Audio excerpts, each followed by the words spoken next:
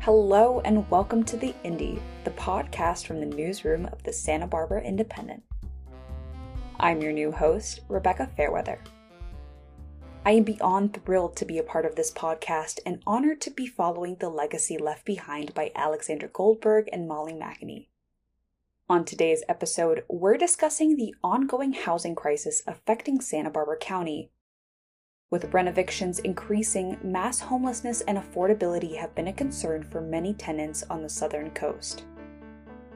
On September 1st, the Codo Group took possession of the West Beach College Commons, previously known as Casa Pequeña, buying the 52-unit apartment building for $16.8 million. 2 days before, tenants received notices informing them that their leases would not be renewed and that they must vacate their homes in 30 days. The lease termination carried out by the Codo Group fails to comply with the Santa Barbara County's Just Cause ordinance that protects renters from no-fault evictions. The law seeks to make it more difficult for landlords to displace tenants by ensuring property owners have obtained all necessary permits for substantial remodeling. Residents must be provided with reallocation assistance and at least 30 days notice of lease termination. Additionally, landlords are required to offer tenants the first right to refuse releasing after remodeling. However, the rent amount is at the landlord's discretion. The County Board of Supervisors passed the emergency ordinance on April 6th, following the mass eviction of Isla Vista residents by Chicago-based developer Core Spaces. In March, residents of CBC and the Sweeps were met with a 60-day eviction notice, encouraging residents to vacate their homes due to renovations. County Supervisor Laura Capps has called this the largest mass eviction in California that has left thousands of residents at risk of homelessness. The housing shortage is also affecting local businesses as shop owners are struggling to pay rent and find affordable alternatives. The Santa Barbara Tenants Union is one group working hard to combat the ongoing housing crisis. The all-volunteer, tenant-led union is demanding change from local officials and defending neighborhoods from predatory landlords. Formed in the midst of the COVID-19 pandemic, the union has gone door to door, educating renters about their rights and protections against renovictions, rent inflation, and negligent landlords. One volunteer working with the union, Stanley Tsankoff, spoke with me about how to prepare for further eviction efforts and prevent the displacement of Santa Barbara residents. Thanks so much for having me on. My name is Stanley Tsankoff. In my day job, I'm the Donor Relations Manager for CAUSE, the Central Coast Alliance United for Sustainable Economy. And in my free time, I'm one of the co-founders and organizers with the Santa Barbara Tenants Union. There have obviously been a lot of notices in the mail and notices in the news about recent renovictions and evictions happening all over the Santa Barbara area, especially with CBC and the Sweeps, and now recently with renoviction efforts happening at the West Beach Apartments. Should Santa Barbara be preparing for more of these efforts to move people out? Yeah, I think, housing affordability has been a decades-long struggle, but there's something particularly new, it seems, in the last few years, in the rate at which these renovictions and sort of new tactics are being used to push tenants out. I would argue very unfairly. And so I think the city and county need to do more, and they can do more to protect tenants and just create a more level playing field when it comes to housing. And in these efforts, who gets impacted the most? I know with college students, with the CBC Sweeps, college students were a large portion as well as Section 8. And is that a trend amongst a lot of renovictions as well? I think that's a really, really important question. I think it seems like everybody knows somebody who's impacted by skyrocketing rent, lack of housing, even to purchase. But it really doesn't affect people equally. As you can imagine, these issues are playing out much like many other issues, right? And they're disproportionately affecting people by class, by race and ethnicity, certainly by language access, by disability, immigration status. And over the years with the Santa Barbara Tenants Union, we've really seen people who are Spanish monolingual folks who just aren't hearing back from their landlords until we have something on letterhead with the union. We definitely see folks who are immigrants or might not have immigration status as residents in the country, like definitely be taken advantage of and bullied quite a bit more than, for example, their white counterparts. And, we have a unique area because it is so shaped by the student population, and certainly in Isla Vista, that's the case.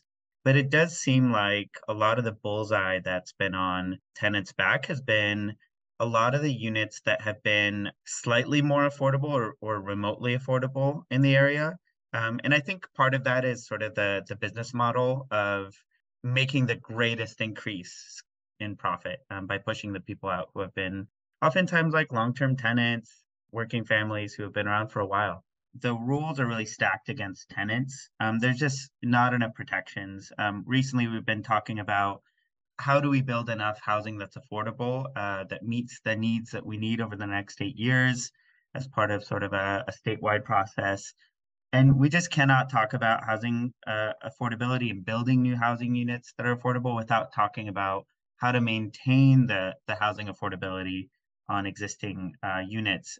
If somebody were to receive a notice on their door, what are some red flags that will immediately alert somebody that there's something going on here? Maybe I should get other people involved, like the tenants union. One of the biggest trends that we're seeing is that, like in the case of this proposed mass eviction of 52 units in West Beach, this company came in and bought this Kodo Group. Let's name them. They they bought this property at the end of August for $16 million. I believe they took out an $8 million loan, and they were already listing apartments by the bed for over $1,500 per bed, right? And these tenants got notices in the mail saying that their leases weren't renewed. Now, city and to a degree state law requires that folks are given enough of a notice ahead of time. They weren't given that, as far as I understand, that you're given some sort of relocation assistance money. We fought hard for that. They weren't offered that. And that they're given a reason among a set of reasons that are very common sense around why you are displacing this person. They weren't given that. And so the fact of the matter is, what happens often is whether or not those notices were bogus or not, in many cases, people are trusting of their property management company, and they understandably are really, really, really in fear of finding housing, and so they self-evict. Right? They actually like leave before they even get a chance to fully understand what their rights are, let alone to find out that, as we see oftentimes, yeah, these notices are totally bogus. All that's to say is, if you get a notice in the mail to vacate, know that that is not necessarily an eviction notice, that it's good to consult with the Legal Aid Foundation of Santa Barbara County.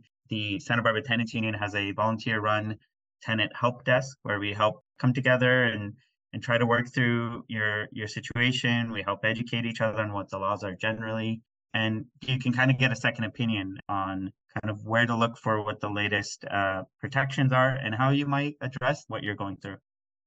You listed a whole bunch of protections and quotas that these corporations or landlords have to meet, yet still don't fulfill when they hand out these paperwork or begin leasing beds and apartments.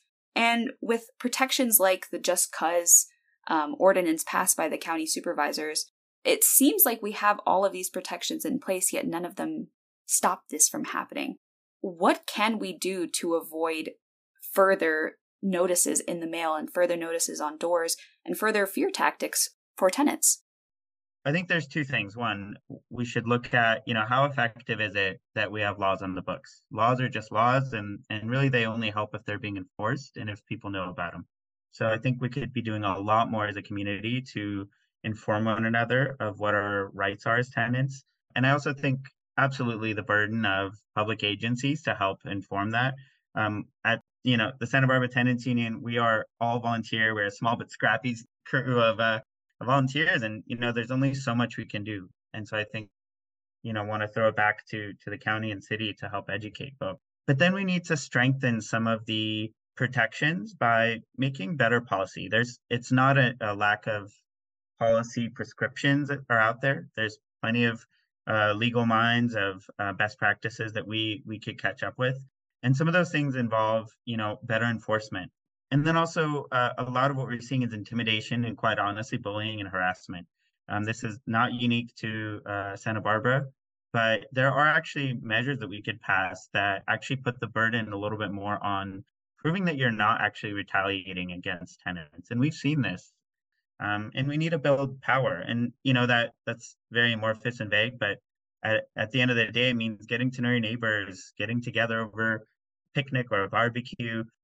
So that way, when things come up, you can share the burdens of educating yourselves, of providing moral support, maybe collectively making demands from anything from better landscaping to, actually reasonable rent increases and not these outrageous ones we've been getting.